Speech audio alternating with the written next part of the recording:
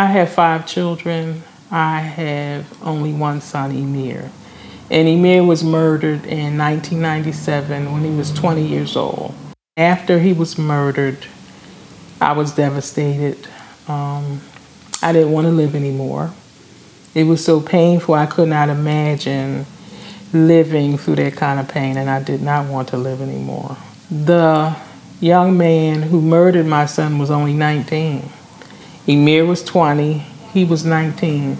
When the jury came back with the sentence of found guilty for first-degree murder, his mother screamed and cried, and it sounded exactly like my scream and my cry when I found out my son was murdered.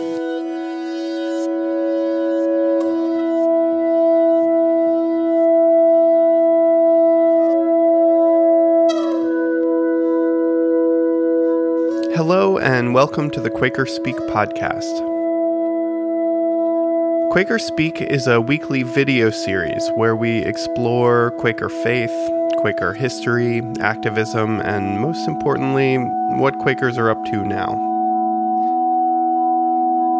You can find all of our videos on YouTube or at quakerspeak.com. Once you get to the site, hit the subscribe button and sign up to get an email every time we post something new. If you prefer to listen to the Quaker Speak episodes, you're in the right place. Thanks for tuning in.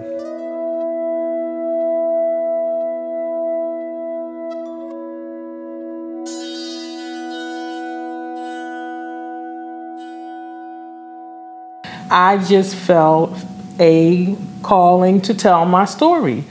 And my daughters and I, we sponsored 2 major conferences on drug-related homicide. I knew that this was God because I could not stop. And I had friends after I had my first conference that said, well, okay, this was great, but it's kind of morbid. And why would you want to keep doing this? Let it go. And I was like, well, where's it going? Let it go. So sometimes I would say, you know what, maybe they're right. Maybe this should be it. And then when I would say that, maybe a week or month, I would get a call from someone, a friend or associate, and they would, I have a mother who's lost their child. Been murdered, can you talk to them? I had a father whose daughter was killed, and can you talk to them? So I said, you know what? This is what God wants me to do. And if you don't want to be my friend, so be it. You don't have to be my friend. So that's how it was for me. I lost some friends. Murder is scary for people. There's a hierarchy to murder. If you are white and affluent, your murder means something because your life, you could have been a professional, you could have been an artist, you could have been the president. So your life is really, oh my God, you were murdered. But if you are minority of color, African American, Latino, then you must have caused your own murder. You were doing something. So that's your fault. And my answer was every murder is real. It's real pain, it's real suffering, it's real loss. It does not matter. That is that person was human, So that's why it's called Every Murder is Real. And that is also the name of my son who was murdered when he was 20 years old. His name is Emir. The thing that I find really attractive about Quakerism is the fact that my activism, my work with Emir is worship. When my first gathering, my workshop was spirit-led activism that I attended. And that is what I find very attractive because it's not separate. That You just don't go to church on Sunday and pray and sing and do what you do, and then the rest of the week you're a jerk, or your work is separate, and the way you act at work is not how you act in church.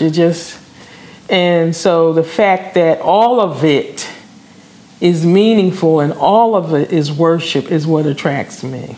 When you talk about holding people in the light, when you talk about seeing the God in everyone, who wouldn't go for that? Even though it's difficult, just the idea is revolutionary for me. When I get up in the morning and get myself ready for the day, I say a prayer. God is in me, through me, and all around me. I go into the world giving love and receiving love and looking for God in everyone. So when I do that, when I go out into the world, then I'm not looking at your clothes and I'm not looking at your hair and what station in life are you? And I'm able to look at people in their eyes and smile and greet them and not be afraid of them, because a lot of what happens is fear of who we don't know. And, so if you can see the God, even though you may not actually see it, but it's there.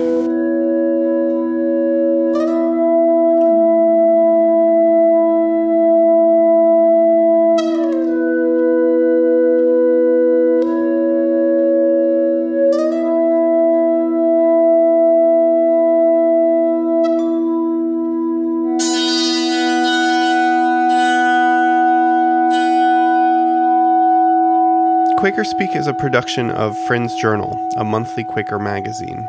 For a starting rate of just $28, you can get a year's worth of issues and support all of the work that we do here in the Friends Journal office in Philadelphia. Visit friendsjournal.org to subscribe. Quaker Speak interviews are conducted by myself, John Watts. I also edit the videos, and of course, I host the podcast. You can find the music that we used for this week's episode on my website, johnwattsmusic.com. And just a reminder, you can visit quakerspeak.com for a transcript of this episode, to watch the original video, subscribe to our weekly episodes, and we even got a DVD there for you. So that's quakerspeak, one word, .com.